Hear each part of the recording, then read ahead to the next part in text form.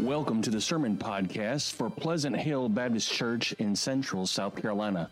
We thank you for taking the time to listen to this message from the Word of God, and we pray that God will both bless you and speak to you as you listen and apply His Word to your life. There's a weight that must be lifted. There's a trophy to be won.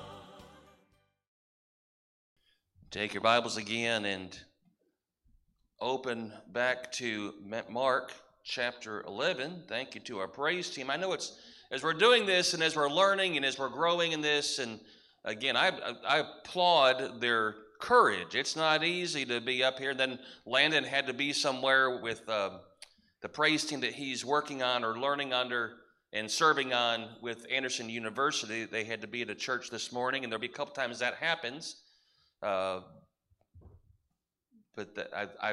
They did a great job. And I know it's, again, us learning to follow and me learning to follow and all those kind of things. But thank you so much for your ministry. It's wonderful. And the songs, again, just wonderful. Mark 11, verse 1 through 11. I'm going to read the whole thing again. But before I do, if you would, hold your Bible up over your head and say along with me, "This is the Word of God. I will read it, I will believe it, and I will obey it by the grace of God." I want to read this passage again, and I remind you, this is introducing, or this is the beginning of, in the passage here.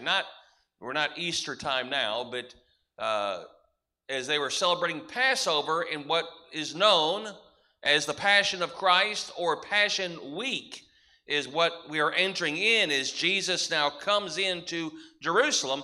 And there's actually this same section of Scripture, or the entrance into the city and the riding in on a donkey, takes place in every single gospel. And they all tell a few different details or add some details to it because they had different audiences to it. And so therefore, they're all a little bit different, and they add some depth, if you will. And so I'm going to reference some of that, but let me just go ahead and read again this passage, verse 1 through 11. Now this is, again, right after we end in chapter 10, where they had the last miracle recorded by Mark, and certainly I believe the last miracle period, and the last person to choose to follow. Now, there's other followers that go along this crowd, but he became a follower of Jesus. This also is right after we learn, if you read the passage in John, which is in chapter 12, the same passage, you learn that it is one day after Mary anoints the feet of Jesus with the ointment and washes his feet with her hair. This is one day after that. And so, therefore, let's pick up the reading again. "And when they came nigh to Jerusalem and Bethphage and Bethany at the Mount of Olives, he sendeth forth two of his disciples, and saith unto them, Go your way into the village over against you," or right over there, right across from you, right next door, is what he was saying.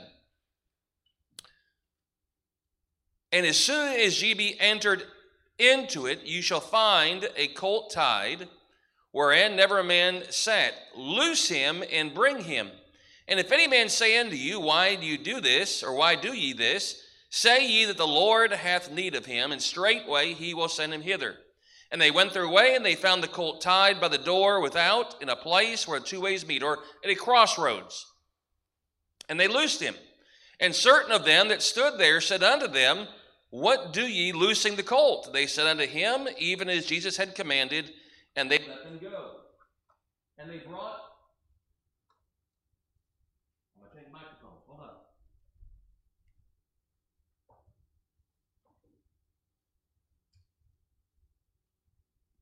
The battery died in that one. And they pick up where I was at. Thank you. "And they brought the colt to Jesus and cast their garments upon him, and he sat upon him. And many spread their garments in the way, and others cut down branches off the trees and strawed them in the way. And they that went before and they that followed cried, saying, Hosanna, Blessed is he that cometh in the name of the Lord. Blessed be the kingdom of our father David that cometh in the name of the Lord.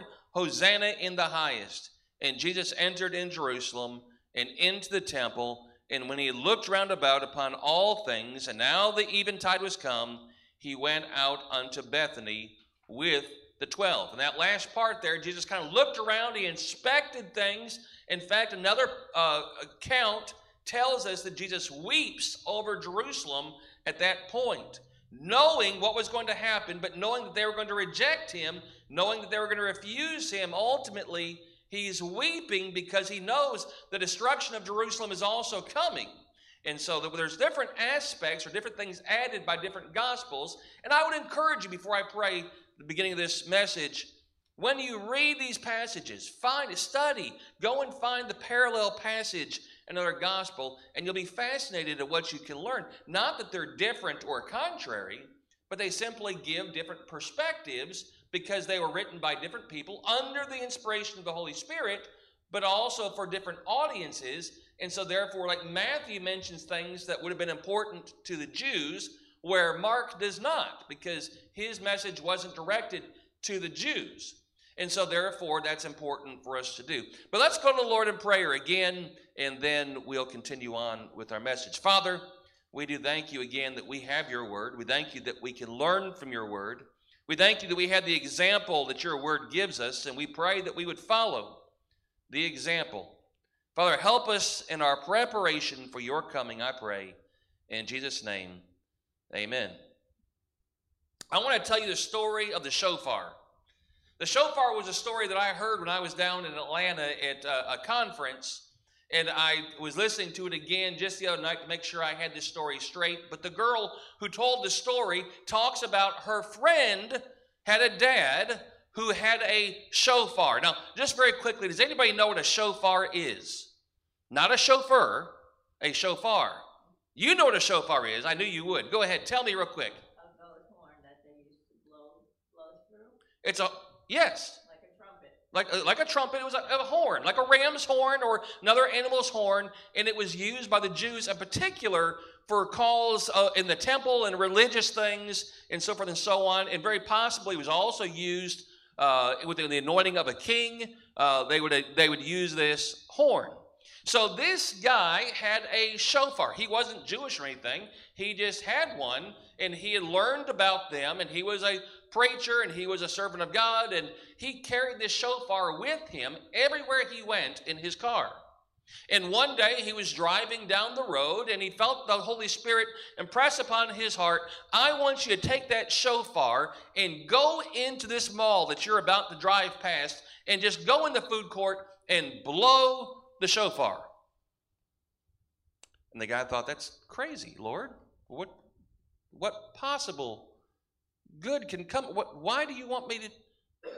And he's kind of talking to the Lord, and then he pulls into the mall. He goes and opens up his trunk to get out the shofar. We always put his shofar in that trunk because he took it with him everywhere he went. And he opens up the trunk, and the shofar is not there. And he said, Lord, you knew the shofar wasn't there. Why did you? And he's not sure what to do, but he says, well, the Lord sent me here, told me to go blow the shofar. So he goes into the mall, and he stands in the food court, and he takes his hand and puts it over his mouth where the shofar would have been. And he goes, and he leaves. And that's the story of the shofar. Now, having said all that, you wondering where I was going with that, it was an interesting story because I think that kind of, when I read this story about Jesus coming in, I wondered if they blew the shofar. It doesn't say they did, but I wondered. We're going to continue on. All right, so understand the context of what's going on. From Jesus' perspective, here he is, as I said, preparing to enter the holy city of Jerusalem. It was in fulfillment of Zechariah chapter 9 and verse 9. Jesus did this. Now, there's certain things that Jesus was the fulfillment of a prophecy, and it was nothing in his control whatsoever, right? Being born in Bethlehem, being born of a virgin, being born a descendant of David, he had no control over those things whatsoever. And there were certain things that he did, knowing that it was the prophecy for him to do, being the Messiah, and one of them was to enter the city on a donkey, because it says, "Rejoice greatly, O daughter of Zion. Shout, O daughter of Jerusalem. Behold, the King cometh unto thee. He is just and having salvation, lowly and riding upon an ass, and upon the colt, the foal of an ass." And so therefore he was fulfilling that prophecy in Zechariah. Now, quick question, not for you to answer out loud, but as you read this, I've often wondered, why a donkey and not a stallion? Right? Not, we think of the hero comes riding in on a white horse, right? And bold and brazen and sword raised and the whole thing. The reason Jesus, at least one of the reasons why he did, there's a couple of reasons. One, in Jewish history, Solomon in particular, the king would often ride in on a donkey, not on a stallion. But also, when you would ride in on the donkey, it was a sign of peace. To ride in other words, I'm coming in peace. To ride in on a stallion would be, I'm coming for war. And Jesus is announcing, although we don't often look at it this way, or we don't think of it this way, but if you read it and understand what was going on, he did so because that was a tradition. He did so because it was a prophecy, but also because of the fact that Jesus comes in peace. He doesn't come to whip us into choosing him. He comes to love us, and he came to be a sacrifice. And although the Jews misunderstood the prophecy of what was going to happen, the disciples misunderstood the prophecy of what was going to happen, Jesus knew that he was coming to lay down his life and be the sacrificial lamb, the Lamb of God. By the way, this was Passover week. And Passover week, they do what? They would sacrifice a lamb. Going back to Egypt, when the death angel passed over and they were instructed to take a lamb and to sacrifice that lamb, take the blood and mark the doorpost, and then they would eat the lamb, there was a sacrificial lamb. Here, it's no mistake that it's at Passover that Jesus Christ is going to die on the cross, being the ultimate sacrificial lamb, the Lamb of God that was sacrificed for you and me. So that's his perspective. He knows that this is the beginning of this last week. He knows he's going to the cross in his crucifixion and his resurrection. He knows that. He also knows that by doing this, he's going to stir up not the Romans, because the Romans would have been like, what's going on here? They wouldn't have understood the symbolic nature of the prophecy, or the fact that Solomon also rode a donkey when he was coming into Jerusalem as king. They didn't understand that part.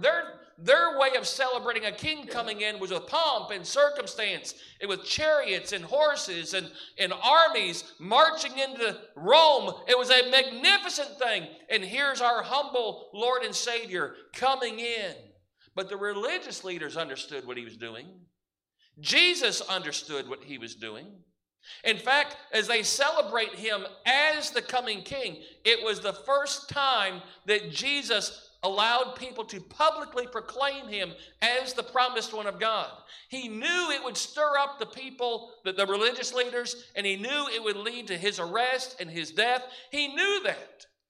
And so he did that to stir them up. In fact, if we go over to John, and we were reading John 12, and in verse 19, I believe it is, it says, the Pharisees said to one another, see, what have we accomplished in all we've been trying to do?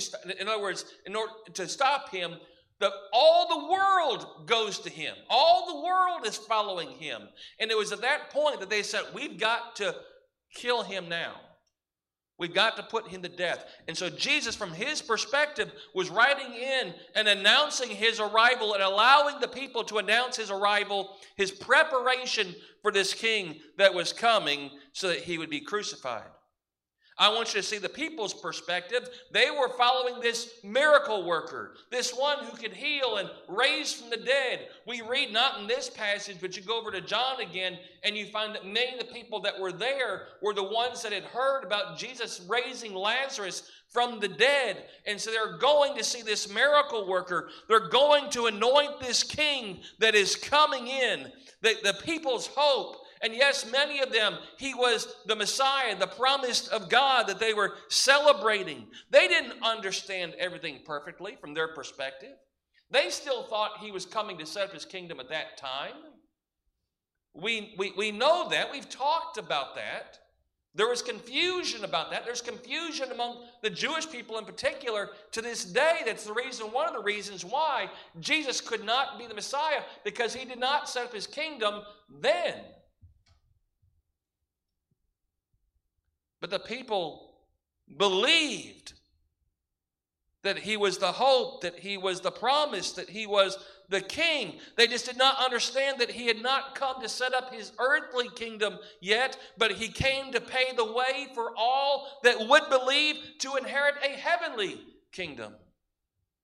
And those people laid down coats and palm branches, as was the tradition, in paving the way for the king coming into the holy city of Jerusalem. And they called Hosanna, which literally means save now. And it wasn't a call to Jesus to save now. It was a call to God to use Jesus to save now. That's what Hosanna meant. And they celebrated and they praised him as he came into Jerusalem. And we remember that Jesus came into Jerusalem. And we celebrate that he came into Jerusalem and paid the price that he did. But here's my question. We know that Jesus came. We know that he died and that he rose again. We know that he's coming back. What are we doing in preparation for the king's coming the next time? That's the title of my message, Preparing or Preparations for the King's Coming. What are we doing to prepare for his coming when he comes? We don't know exactly when it's going to be, but we know he's coming. They didn't know exactly what was going to happen as he came into Jerusalem, but they were preparing for him to come. They were celebrating him as he came. And so therefore, I want you to learn from what they did and learn what we should be doing in our preparation for the king's arrival, for the king's coming. Number one, pay attention to his instructions. Pay attention to his instructions. He told them what to do. He told them what to do. But in telling them what to do, he also told them when to do it. When to go. And I really want to hit that first. They came into Jerusalem unto Bethpage and Bethany at the Mount of Olives, and he sendeth forth two of his disciples. You go now. Now go. The context is there. Don't wait. Don't wait a few more days. Don't wait a week. Don't wait a month. Now is the time. You go. And so therefore the time was the present. It was an imperative. And for us today, it's as we are going. Now, as you're going. Don't wait. Don't delay. Don't say, I'm going to go and tell somebody next week, or I'm going to make preparations for him coming next year or next month or when it's convenient for me. Now, as we are going, every day we are to be preparing the way for the king to come. Not only did he tell them when to go, he told them where to go. He said, go into the next village, a village over across from them. The idea is this: go right where you're at, right here where we are. For us, it's right here. Now again, he sometimes sends us somewhere else, but when he does, if he sends us on vacation, or he sends us and we move, or he sends us as a missionary, it's where we're there then and along the way, wherever you're at, right there where you are. Make preparation for the King to come. Make preparation for the King to come. He'll lead you through the Holy Spirit. He'll guide you. He'll direct you. The Bible says that the steps of a good man are ordered by the Lord.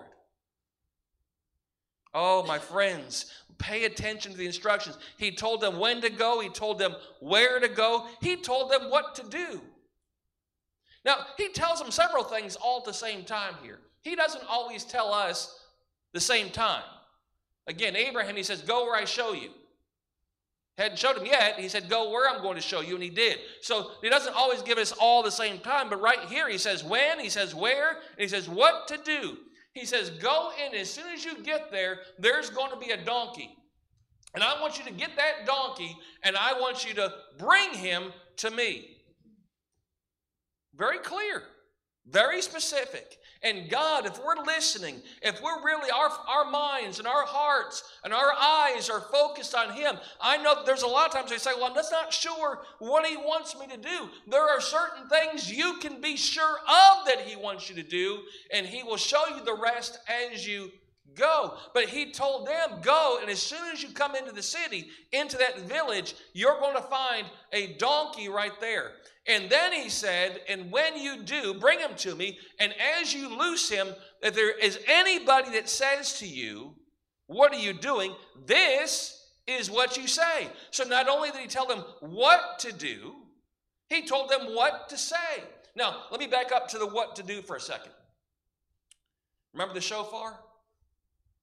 I told you I was the end of the story, but I'm using that because that man going in to blow a horn when he had no horn in the middle of a food court in a mall makes no sense whatsoever in my mind or in yours, right? None. They didn't know what he was going to get the donkey for. They didn't know that it was going to be a triumphal entry yet. He hadn't said, hey, I'm going to ride in and fulfill the prophecy of Zechariah. There's nowhere where it says he had told them, this is exactly what I'm doing. This is why I'm doing it. He just said, hey, you, go over there, get a donkey, and if anybody asks you, you tell them the Lord has need of it. So it didn't necessarily make sense to them. What, we're going to go just steal a donkey? We're going to go just take one. And sometimes God says things to us and for us to do certain things that we look at and we say, God, that doesn't make any sense to me. Just do it anyway. Obey anyway. Listen anyway. And as they went in, not knowing exactly why they're going to get this donkey or what it was for, they go in and he tells them what, the guy stops them and says, hey, what are you doing? And he tells them exactly what the Lord said, exactly what the Lord had commanded. Look there, and it says down in verse 4, they went their way, they found the colt tied by the door in a place where two ways meet, and they loosed him, and certain of them stood there and said unto him, what are you doing? And they answered, just as Jesus had commanded, and they let him go. They said, the Lord has need of him. Isn't it amazing how sometimes we may have no idea exactly, God, I don't know why you're sending me here. I don't know why you're sending me now. I don't know why you want me to do this. But he'll give you the words to say, and he'll give you the answers to give. In other words, as you're going and living your life, there's times that you're not going to know exactly what to do, but the Holy Spirit, the Bible says, will intercede both in our prayer life and in our testimony in knowing what to do and what to say and how to say it. And it also says be ready to give an answer, and he'll give us the answer too. If you just trust him and just pay attention to the instructions that he's sending in preparation for his coming. Jesus knew exactly what he was doing. They did not. God knows exactly what he's doing. We do not, but we follow his instructions. And here's the thing that happened to them, and it will happen to you and me. When we listen to his instructions, and we go when he says go, and we go to the place he says go to, and we say the things that he says, and we give the answers that he says, we'll find that it happens and it works out exactly as he said it was going to.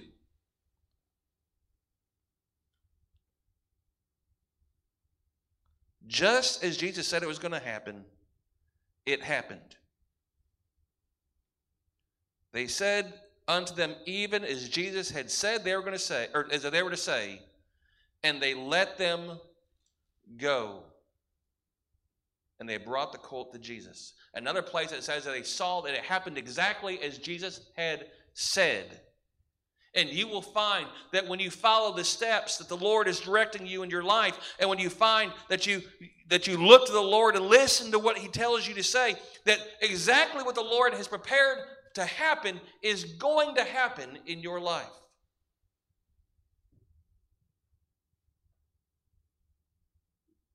When we go preparing the way for Jesus, we find that Jesus has prepared the way for us.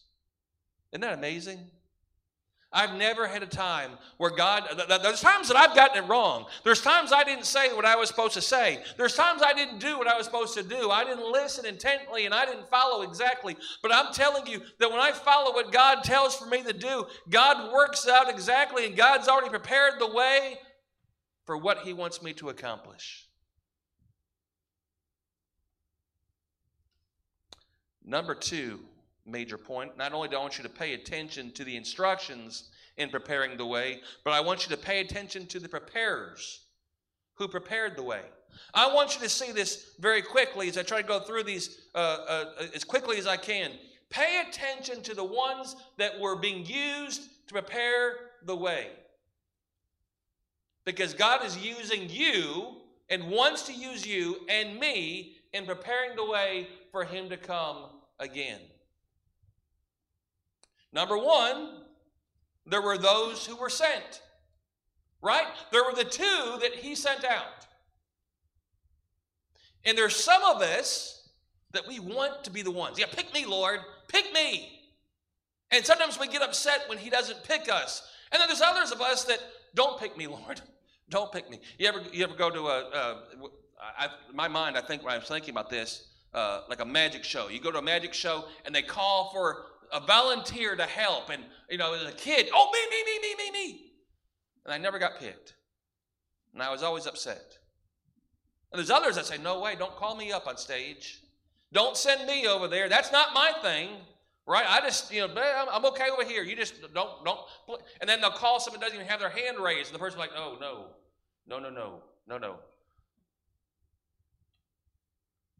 There were those that were sent. Whether they wanted to be sent or not, they were sent. They were the getters. They were the ones that went and got the donkey. He sent them out as 2, but they were the ones that had a very specific, very visual, very important task. They were the getters. And there's those that God calls of us that are the ones that have the very visible, on stage, in the spotlight. Everybody can see it. Everybody knows. They were the ones that God calls some of us to do that. And sometimes we're willing. In other words, we just love it. And other times we're like, God, I'll do it, but I don't know if you know what you're doing, God. But He does. There's a second group. By the way, the 2 went. They obeyed. There was a second group that they were the ones that sacrificed. They were the owners of the donkey. The picture is this. The donkey was tied up in the street, so to speak. It's at a crossroads there, but somebody apparently ridden or was using that donkey, and he kind of tied him off on the gate there, and they were doing whatever. They were doing something else, and then here comes Jesus' disciples. We don't know exactly who it was. We think Peter probably was one of them, because he's kind of given some more details about that here in this account that comes from Peter. But the guy stops him and says, hey, what are you doing? That's not your donkey. Whether it was the owner or whether, apparently it was the owner, because when they say we're taking it, the Lord has need, they say, well, then take him. The Lord has need, and if you read another place, it says that He will send him back as soon as He's finished with him. He said, well, then take him. They were willing to sacrifice. Now listen, did they know what Jesus was going to do with the donkey? No. They apparently knew of Jesus,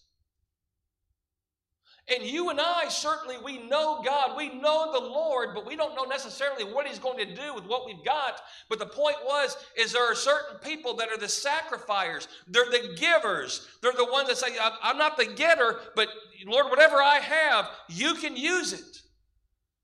And that ought to be all of us. We all ought to be willing to be a getter, to go out and do, to be the hands and the feet of Jesus, if you will. But there's also a place where we need to be in preparation for Jesus coming, that we are the willing to be the givers. God, if you have need of whatever I got, it's money, it's talent, it's time, whatever it is, possessions, whatever it is I've got, Lord, it's yours.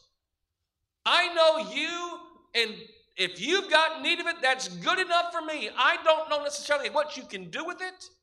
I go back and I think of the little boy that had the 5 loaves and the fish, right? And I don't know what you can do with this, but here it is. And that ought to be each of us. God, I don't have, talents of this person, or I don't have the abilities of this person, or I don't have the resources of that other person. But God, whatever it is, here it is in preparation for you to do your will and for you to come. Would you use it? And that's exactly what they did. They sacrificed. They learned the need of Jesus, and that was enough for them. And it ought to be enough for us. They were the givers. I want you to see the third group. There were those who helped him on the donkey. Now, in Mark, it tells us that Jesus sat on the donkey. Over in Luke 19:30, in Luke 19 account, it tells us that there were those that set him on the donkey. In other words, they kind of helped him get up on the donkey. There was no saddle. They just laid their coats on him, and they helped him up on the donkey. In other words, there's no stirrups. It's not like a Clydesdale. It's a donkey, but still, you're going to need some help getting up there. And these are the ones that helped him on the donkey. And in my mind, in our preparations for the King coming, and as we work together, that's those that they're not in the spotlight. They're not in the limelight. They're not the ones that are the getters, and they're not the ones that are the givers. Now, they may be used for that at some different point in time, but they're the ones that are just kind of helping set things up or take things down. They're the ones that are cleaning in the background, or the ones that we never see what they're doing.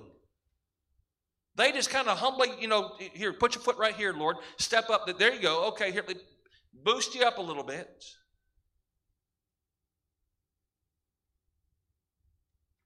They were the unknowns. Who would have known who it was that helped Jesus up on a donkey? Who's going to take credit and say, hey, you went and got him, and hey, you gave your coat, and hey, you gave the donkey.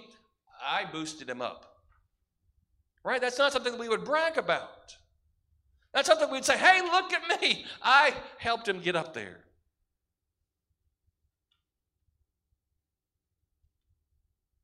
Often get no credit, but they're important. And if God calls us to it, we ought to be willing. The fourth group is those who proclaimed his entrance. Now, this is most of them, if not all of them, but they proclaimed who he was. Look there, if you would, in chapter, 11, it says, and they went before, and they that followed cried, saying, Hosanna, blessed is he that cometh in the name of the Lord. Now, those same ones are the ones in verse 8 that spread out their garments in the way, and others cut down branches of the trees. You can say they were givers and doers too, but either way, they were the part of the crowd, the before and the ones following after. You say, well, what's the difference? Well, there was ones that were following Jesus all along the way into Jerusalem. And then there were people, if we read the other Gospels, that tells us they came up from Jerusalem and they'd heard that Jesus was coming. They heard that he had healed and raised Lazarus from the dead. And so they came up and joined. And so the ones that were leading the way, they're leading the way. And the ones that kind of came up, then they fall in line and they follow behind, coming into Jerusalem. And both of them are laying down their coats, and they're laying down the palm branches, and they're doing whatever they can do to praise and glorify and proclaim the Lord. And that's what they were doing. They're saying, listen, blessed is he that cometh in the name of the Lord. Blessed is the kingdom of our father David that cometh in the name of the Lord. Hosanna in the highest. They proclaimed who he was.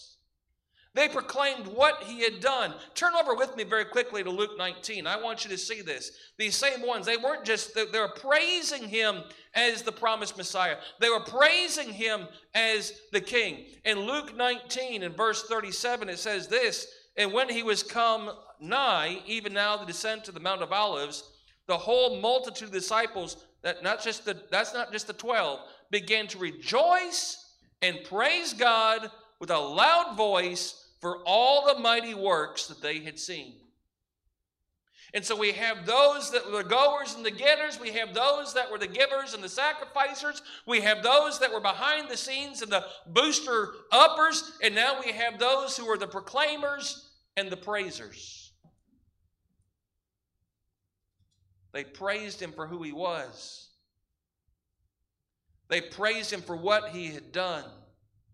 They did so with a loud voice. It wasn't just saying it one time. It was over and over and over. Hosanna! Hosanna! Hosanna! Praise be the one who comes in the name of the Lord. Praise be his kingdom. God saved. God worked. Listen to what he's done. Listen to what he done for Lazarus. Listen to what he did for the blind man. Listen to what he did for the leper. Listen to how he fed the 5,000. Listen to what he can do for you.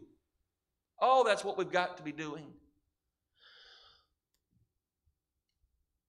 So I want you to pay attention to those that were there, and you find that each of us fit into one or more of those callings, those tasks, if you will.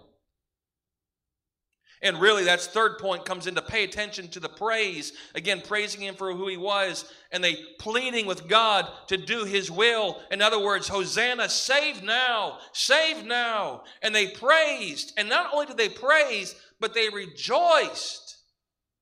They rejoiced. Over in the other Gospels, it says they rejoiced loudly, openly, constantly, clearly.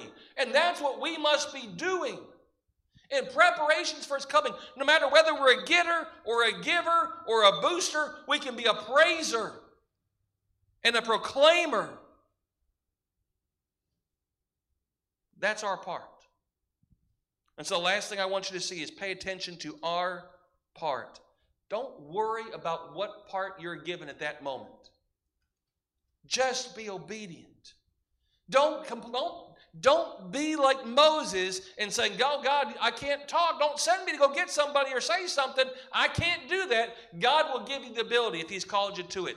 Don't complain if you want to be the one doing the talking and you're not, and you're just simply the booster. Don't complain. Do what God has got for you to do. And do all that God has for you to do. Every part was important in the preparation.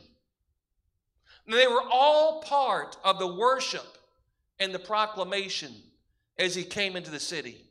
There wasn't one part that wasn't needed. There wasn't one part that wasn't important in the preparation for him to come. The most important part of the one that came into Jerusalem was the one that came into Jerusalem, Jesus. The most important one that is coming back and one day will come as king is the king. We simply, humbly must be the servants and fill every role in preparing the way. The givers, the getters, the lifters, the proclaimers, laying down branches, preparing the way, telling people. The reason it's important that we understand this is because it's not just one thing or one task or one calling that you have. It's not your task that defines you. Some people get upset and say, "Well, that's going to be my definition. My defining deed is going to be that being boosting or being that one behind the scenes, or I'm going to have to do the talking." No, that's not what defines you. You're defined in Jesus Christ. That's who defines you, not what you do. Your calling is what he's called you to in that moment, but sometimes your calling changes. If you think I'm defined by, well, I'm just a getter, or I'm just a giver, or I'm just a lifter, or I'm just a proclaimer, then what happens in the next chapter of your life when God calls you to something else? All were important and all were needed and all were involved in, and many anyway, were involved in multiple facets. Our identity is found in Christ. Our calling is what defines us, that Jesus called us, that God called us. And so that kind of brings me back to the shofar. To finish up this illustration.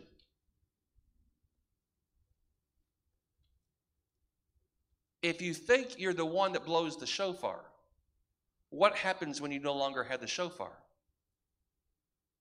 The girl's dad who had the shofar, all of a sudden it was missing. He didn't have it. He didn't know where it went. He just knew that he didn't have it anymore. So now what do I do?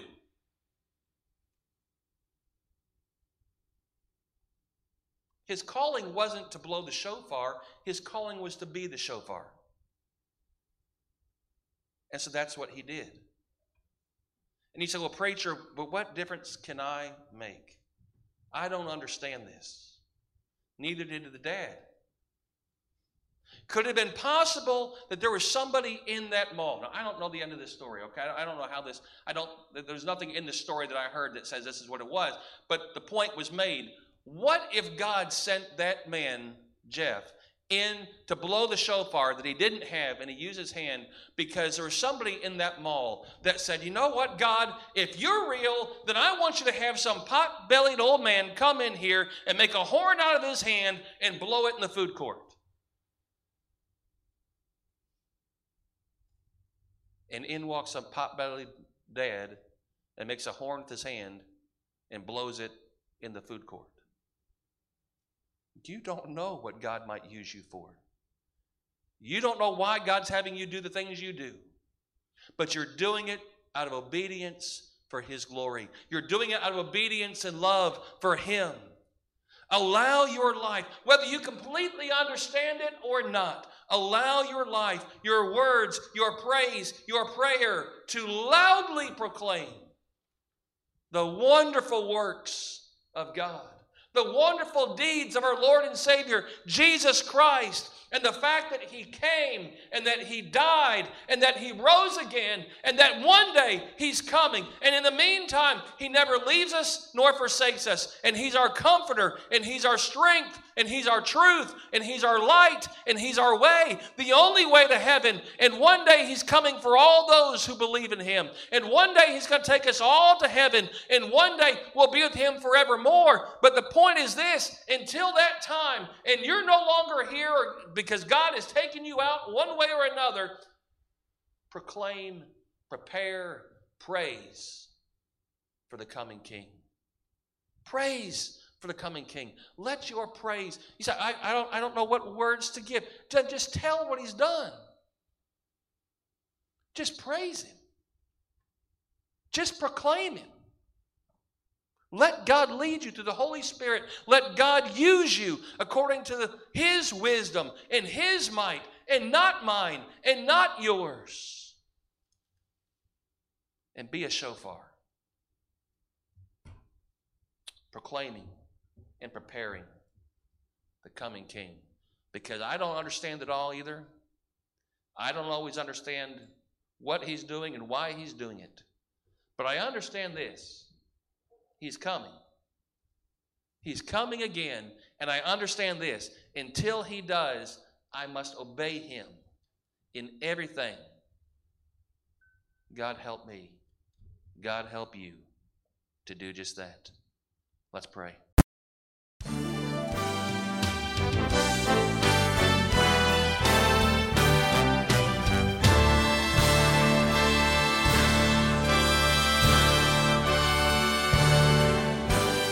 We thank you for listening to this message from the Word of God. At Pleasant Hill, we desire to be a help and a blessing to you.